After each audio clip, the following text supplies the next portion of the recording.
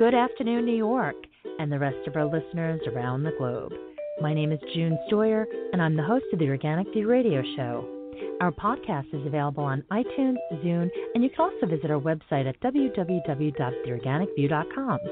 If you'd like to be on the show or would like to find out about sponsorship opportunities, please contact us at questions@theorganicview.com.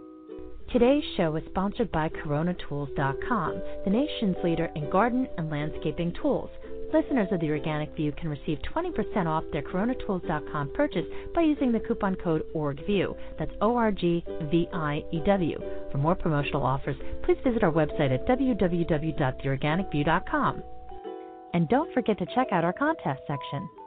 On today's show, Tom and I have quite a lot to talk about. Some of the topics we're going to cover include the controversy with habitat improvement, why American NGOs need to take a firmer position, the impact of Dicamba drift on Midwestern farms, Bayer's Varroa Gate, and some stories that have been surfacing, or should I say resurfacing, trying to convince people that GMOs are safer.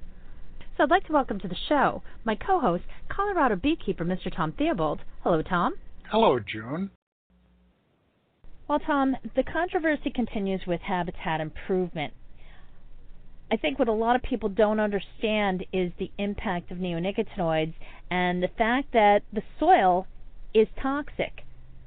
If the soil is poisoned by neonicotinoids, any plant, tree, or shrub that is planted is going to produce food for the bees and other pollinators that's going to be basically poisoned. It doesn't make any sense that they keep pushing something that's so obvious to so many. Well, the evidence that we do have indicates that the neonicotinoids are widespread in both the soil and the water and are drawn up by non-target plants in toxic amounts. And, of course, it's in the water. Everything drinks, so that's a major source of poisoning. And the EPA and the USDA have very carefully avoided any assessment of the level of poisoning. What concerns me even more is the well-intentioned organizations, the NGOs and the helpful organizations that are proposing fairly substantial habitat improvement and yet are doing nothing that I can see to assess the level of poisoning that may or may not be in that habitat. And as you have said, and as I have said for quite some time, we aren't creating habitat. What we're doing is we're creating killing fields that are going to accelerate the losses. I know that Professor Dave Goulston did extensive research on habitat, and the bottom line is that there are so many organizations that are trying to encourage people to plant more flowers, trees, shrubs, what have you, and what it all boils down to is if the soil is contaminated, if these chemicals are mobile in the groundwater, and if there's any type of contamination whatsoever, it's going to affect not only the bees, but the birds, the bats, all pollinators. Well, this is a massive poisoning of the environment, and we're being conned by the people who are supposed to protect us. This is a huge poisoning of the environment for the lower level life forms. Now that brings me to our next topic concerning American NGOs. I'm frequently asked about different organizations that are fighting for pollinator protection, and I know, Tom, you've been involved with several lawsuits as well as several different initiatives. Could you share with our listeners a little bit about the perspective that you have, especially coming from someone who is a commercial beekeeper? I was one of 4 beekeeper plaintiffs in a lawsuit that was filed in March of 2013. And there were a number of elements to that lawsuit. My primary reason for being involved is because I wanted to draw attention to the fact that clothianidin has never been legally registered. It's never met the requirements of registration, and that fact has gone unchallenged. Well, That was dismissed fairly early, as were most of the other things we raised on technicalities because they didn't satisfy certain requirements. And we're left with a decision by the court that the EPA systematically, over a period of about 4 years, systematically violated federal law in the registration of 59 different neonicotinoid products. And the key word here is systematically. This is about as close as the court could come to accusing the EPA of conscious, long-term violation of the law. And one of the directions of the court was that we have a settlement conference, that the litigants sit down and decide how this should be resolved.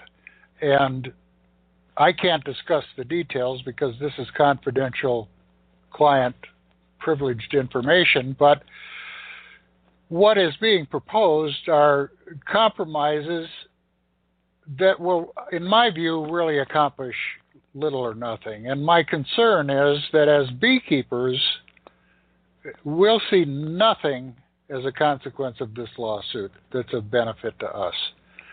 There may be some minor environmental advantages gained. There may be some minor legal advantages gained, but it's these kinds of compromises, these kinds of baby steps in the right direction, which over the last 50 years have brought us to the point we're at today. And I believe that what we should do is we should refuse to compromise. The court found that the EPA had illegally registered 59 neonicotinoid products. Those should be removed from the market immediately, period. Now, the chemical companies and the EPA are going to scream like mad because we're being uncooperative, but I think that's exactly what we should do.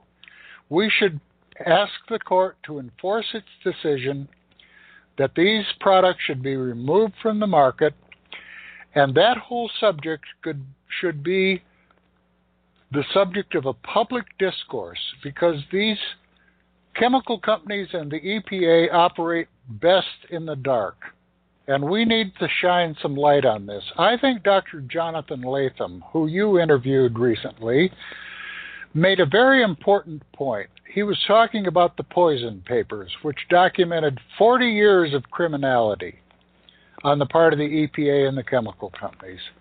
And what Dr. Latham said is that we can no longer expend our energy fighting this battle chemical by chemical. We need to go to the source, which is the fact that the EPA is a carefully crafted, deeply embedded criminal enterprise. And I emphasize the word criminal. I've been criticized for using that word, but that's exactly what this is. This is a criminal enterprise. Evangelos Valianatos, in his book Poison Spring, called it the pesticide mafia. And that's what it is. And we need to begin to confront that. And the public needs to begin to understand how ill-served they've been, how unprotected they have been, and they need to become outraged and demand changes. Otherwise, nothing is going to change. Well, when you take a look at the poison papers, the whole reason that Dr. Latham and Carol Van Strom published, I think it's 20,000 documents, was to prove the decades of collusion between industry and regulators over these toxic pesticides and other hazardous chemicals. And the bottom line is that that is criminal. Yeah, it's not something that people tend to think of as far as committing any type of a crime. But when you're talking about the massive poisoning,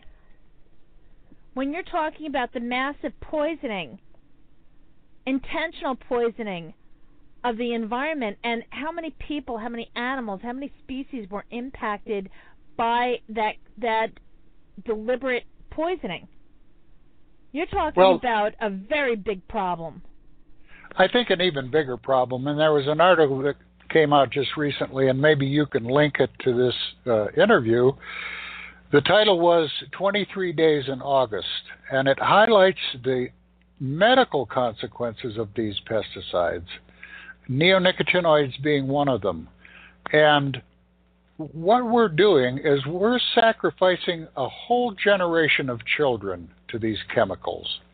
All sorts of medical problems have been generated as a result of these neurotoxins, and that makes the criminal conduct even more of concern. Certainly bugs and bats and butterflies and hummingbirds are legitimate subjects for our attention, but the real reason we fight these pesticide battles is the medical consequences, and we're sacrificing the children to these. And anyone who's listening who has loved ones or children or grandchildren should be deeply concerned, because the medical evidence is beginning to emerge, and it's very, very concerning. Well, that's why you have industry continuing to spread all sorts of propaganda out there purposely to mislead and confuse the public. I received so many comments, so many emails, so many communications about this very subject. People really are very confused about what's going on. And it's because industry is out there. They have so many people that are on payroll that are putting pieces out there to purposely confuse the public. And the bottom line is, yeah, folks, you have to go to the science. You have to review the scientists. You have to review the science that has been peer-reviewed, independently conducted, and published. And industry will use science that has been conducted by their scientists, but of course, as Dr. Chris Connolly pointed out several interviews ago, I do believe he was on the show either earlier this year or last year, and he talked about this very subject, and he said, point blank, if there's a desirable outcome, any study that industry chooses can produce that result. So that's basically what we're talking about here. And this brings up actually another topic, which is in regards to GMOs. It's hard to believe that there are people out there trying to convince the public that GMOs are actually safer because they claim that there are worse things out there, which is just ridiculous. And Tom, you had a really great analogy for that. We were talking about Dicamba. Yeah. But you had this is in regards to the laws of GMOs, how there are worse chemicals out there, and you were saying that with GMOs, well, you were referring to the beekeepers, and you were saying something about how with the beekeepers, and you gave a really good example. That was I said that the beekeepers are the only victims of a crime that are expected to go to extraordinary lengths so that the crime can continue. And we were talking about Dicamba. What beekeepers have been told for 50 years is that they should either cover or move their bees. But there was a bee protection. It was called the bee caution, and it was a part of every chemical label that was dangerous, every chemical that was dangerous to bees, and that was basically, do not apply this product or allow it to drift to blooming crops or weeds if bees are visiting the area to be treated. Now, that covered most of the historic chemicals because they're relatively short-lived. It has little advantage for the neonicotinoids because they will be present for years. They've tried to pass that off as a way to prevent the damage from neonicotinoids, but if at the very least, if I were in charge, I would fire these people for incompetence. Notwithstanding the criminality of the whole thing, and we were talking about the Dicamba situation, where the crops have been now, because Roundup is failing, they are now being engineered to be resistant to 2,4-D, and Dicamba. And if you're a farmer who has a crop that is not genetically engineered and dicamba drifts onto your crop, you can suffer substantial damage. 3 states are proposing to ban dicamba: Missouri, Tennessee, and Arkansas, and now it's becoming an issue in Iowa. And I would suggest that maybe we should use the position that has been taken with the beekeepers, that the farmers should either cover their crops or move them. Of course, that's ridiculous, but that's what the beekeepers have been told.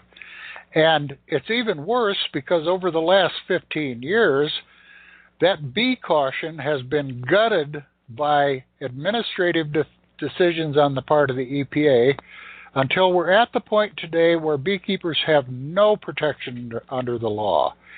The best they could hope for is that an applicator would call them 48 hours before the application is made, and even that is voluntary. The applicator doesn't have to do that, and what that accomplishes is to put the monkey on the back of the beekeeper to get out of harm's way. So, as I said, this is the only criminal situation that I'm aware of where the victim of the crime is expected to go to extraordinary lengths so that the crime can continue. Is nobody overseeing the EPA? Does nobody hold them to account for legal conduct?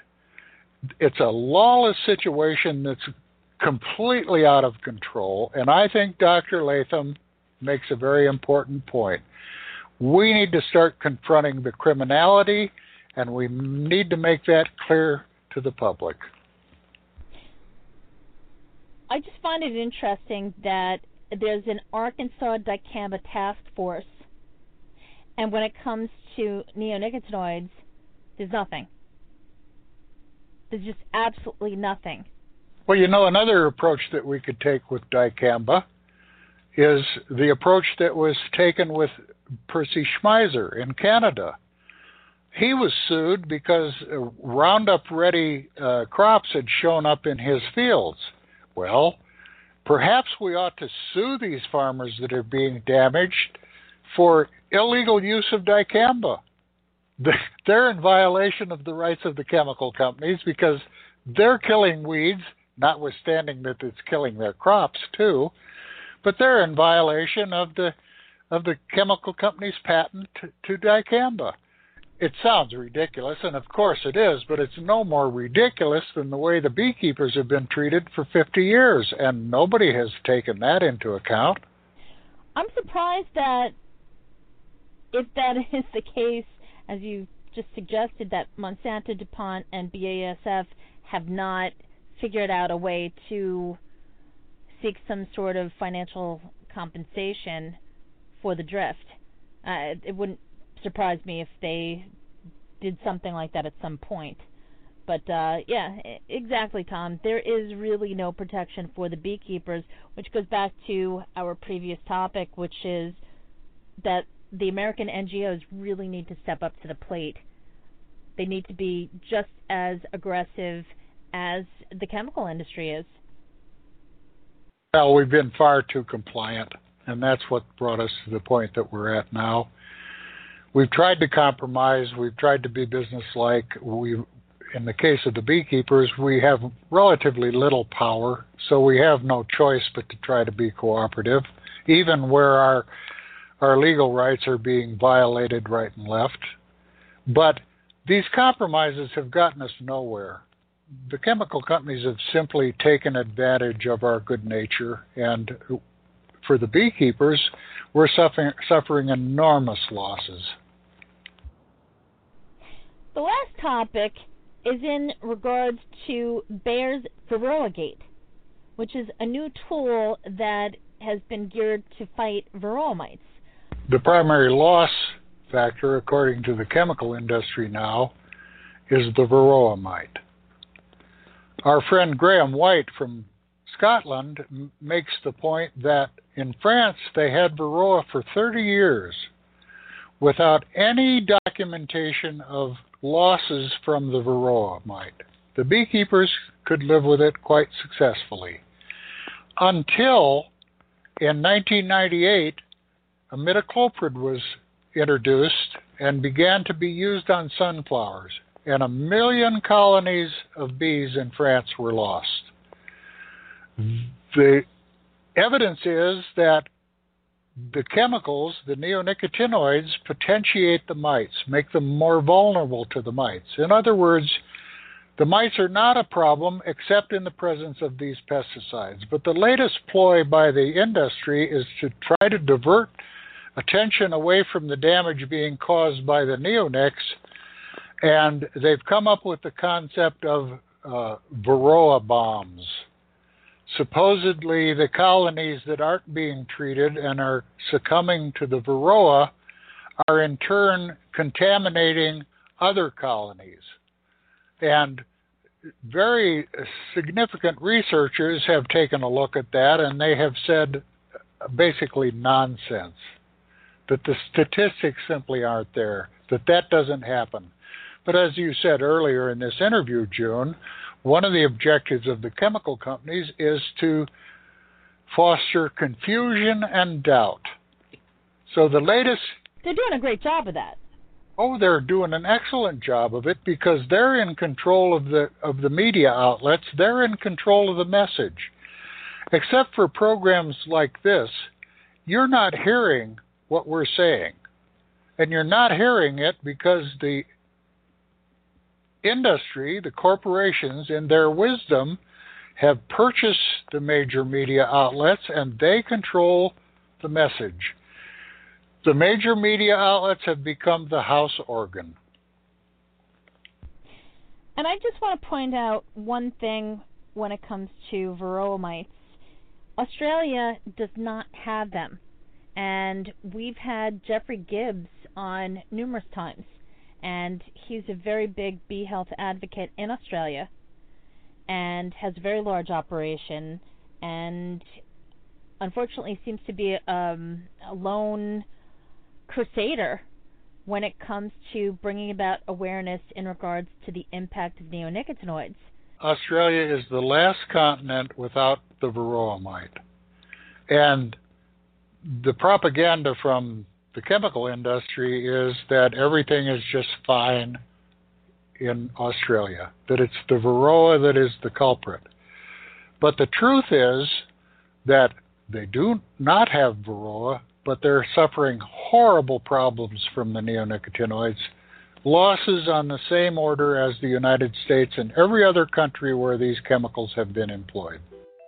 Tom, I want to say thank you so much for joining me today. It's been a very interesting discussion. Well, thank you, Joan. You know, I think this is very important, but it's very frustrating, and I would encourage the listeners to be more than listeners.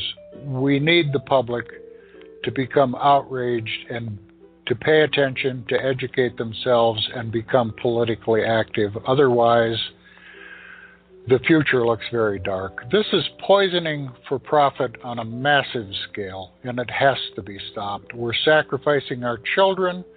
We're sacrificing our health, we're sacrificing the health of the environment, and we're sacrificing thousands of species at the lower end of the food chain to this poisoning. It has to end. Folks, if you have any questions, please write to us at questions@theorganicview.com. Also, please connect with us on social media, and if you are a beekeeper and you have sustained losses, please reach out to us and let us know what you've experienced. Thank you for tuning in. This has been June Stoyer with the Organic View Radio Show. Have a great afternoon.